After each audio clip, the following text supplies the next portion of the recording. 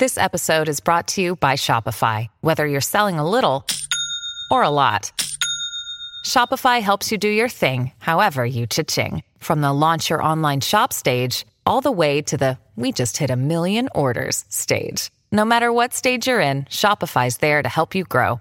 Sign up for a $1 per month trial period at shopify.com/special offer, all lowercase.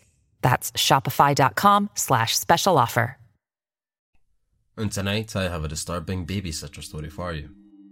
If you enjoy, remember to subscribe as we slowly creep on up to 5,000. Anyway, without further ado, let's begin.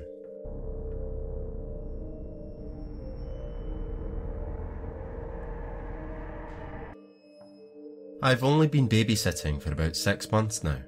It was an easy way to make money and it didn't require me to have any real applicable skills.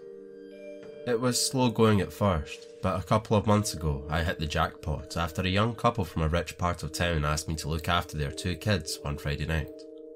They paid me £200 to look after their extremely well-behaved children for 3 hours in a house 5 times the size of mine. It was amazing.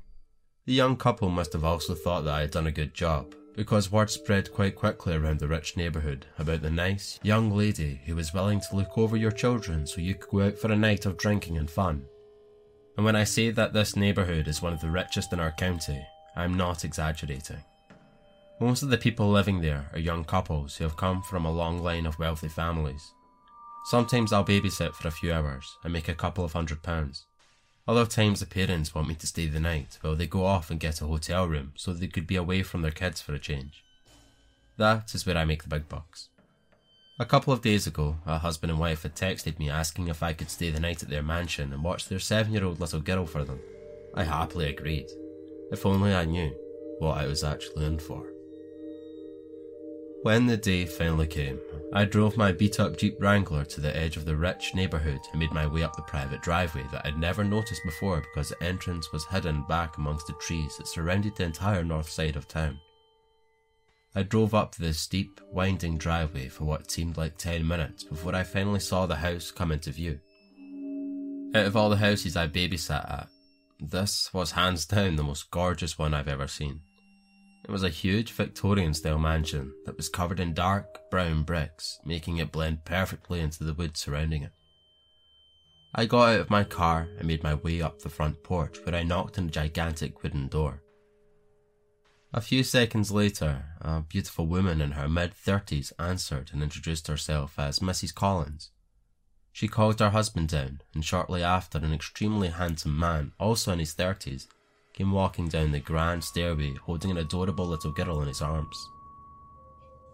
The couple seemed very anxious to leave, and even though they were both gorgeous people, I could tell that underneath all their beauty, they were both extremely tired and haggard from their having to keep up with their 7-year-old.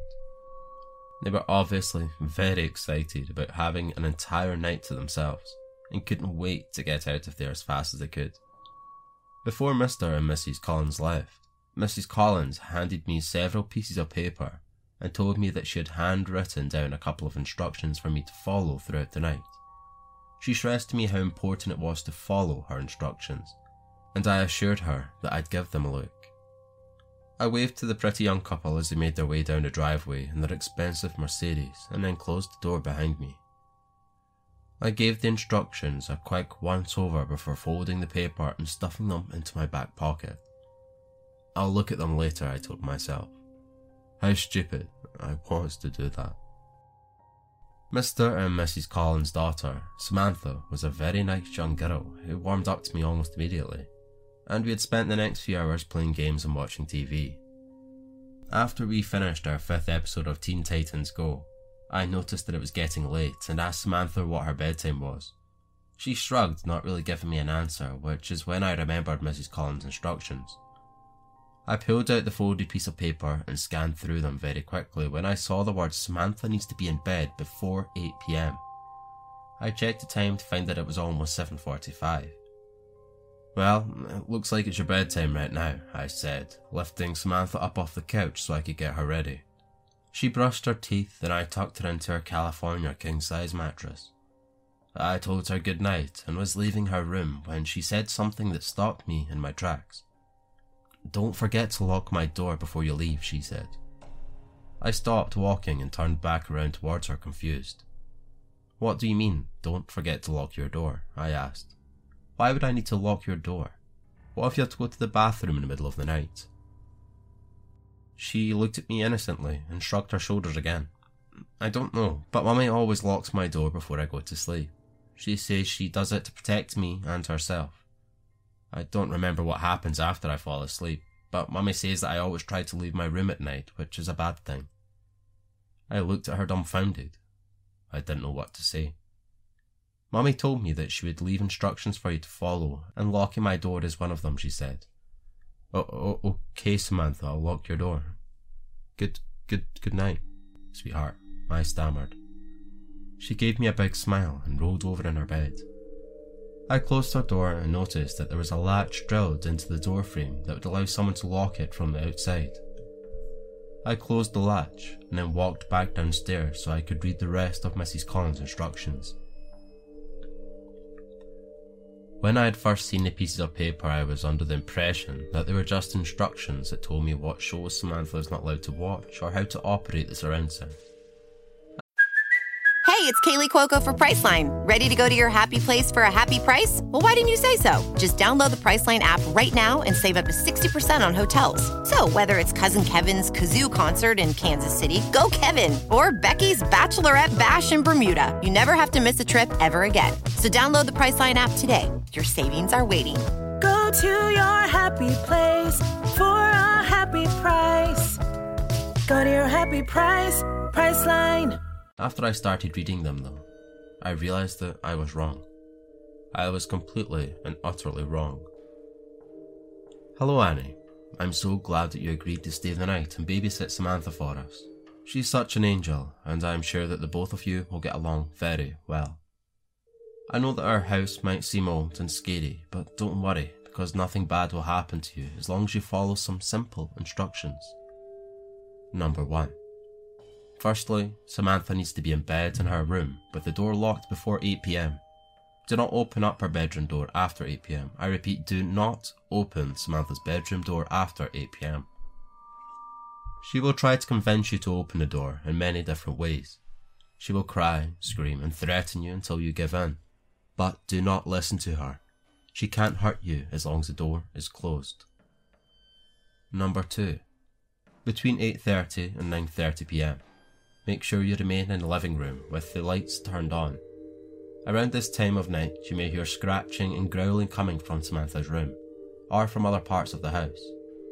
These noises are nothing to worry about, as long as you stay in the living room. Watch some TV to pass the time. We have a lot of movies to choose from. Number 3. After 9:30, do not venture into any dark areas of the house. I would recommend that you turn on as many lights as you can before 9:30, so that you don't accidentally trap yourself. You might begin to see things hiding in the dark areas of the house from time to time, and sometimes they'll even try to talk to you.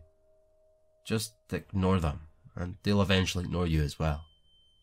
You might also happen to see a pair of yellow cat eyes looking at you through the darkness every once in a while. Do not stare at them for more than 30 seconds. Number 4. At around 10 p.m, it might begin to sound like there are several people walking around in the basement downstairs. Do not worry, because as long as you stay out of the basement, they cannot get you. I know it sounds unlikely, but around this time you'll begin to feel an overwhelming urge to walk down into the basement. If this happens, go into the kitchen and drink a cold glass of milk. This usually helps. The urge will most likely pass after about 10 minutes, but if the urge is still there, after 10 minutes and you don't think that you'll be able to stop yourself from walking into the basement, then call either me or Mr. Collins and we'll tell you what to do. Number 5. When 10:30 comes around and you begin to hear something running back and forth in the hallways upstairs, stay on the first floor of the house during this time. Don't worry about Samantha, as long as you locked her door beforehand, he won't be able to get her. If you start to hear him making his way down the stairs, then lock yourself in the first floor bathroom with the lights on. He will knock on the bathroom door repeatedly and try impersonating someone close to you, like your mum or your dad, in order to trick you into opening the bathroom door for him. He's really good at it. No matter what he says to you, and no matter what he sounds like, do not open the door. He should go away after about 5 minutes.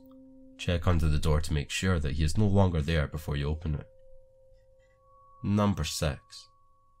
Now, this next part is very important.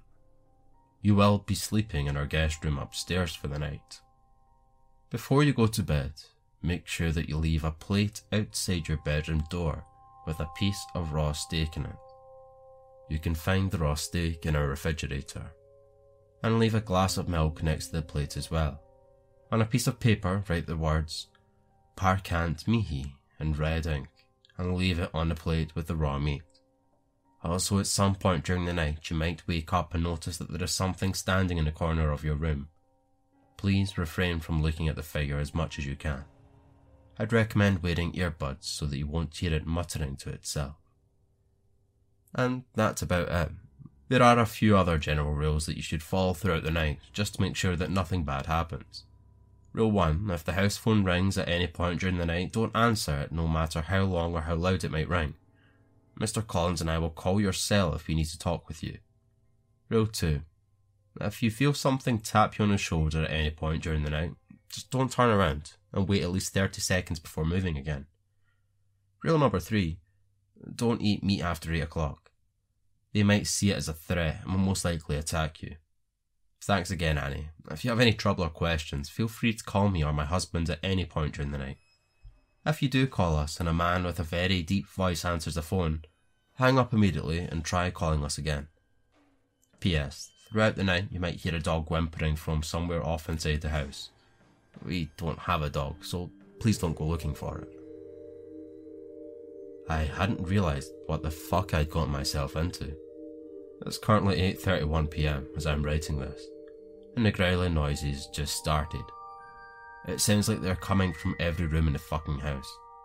I thought that Samantha's screams from a couple minutes ago were going to be the worst part, but now I can hear muffled growls from upstairs, and I can assure you that is much worse. This is so much fucking worse. Thank you all for listening. On screen now are a couple of suggestions I personally recommend. I also hope the video was more visually appealing to watch this time, and I hope you have a nice evening, and I'll catch you all in the next one. Thank you.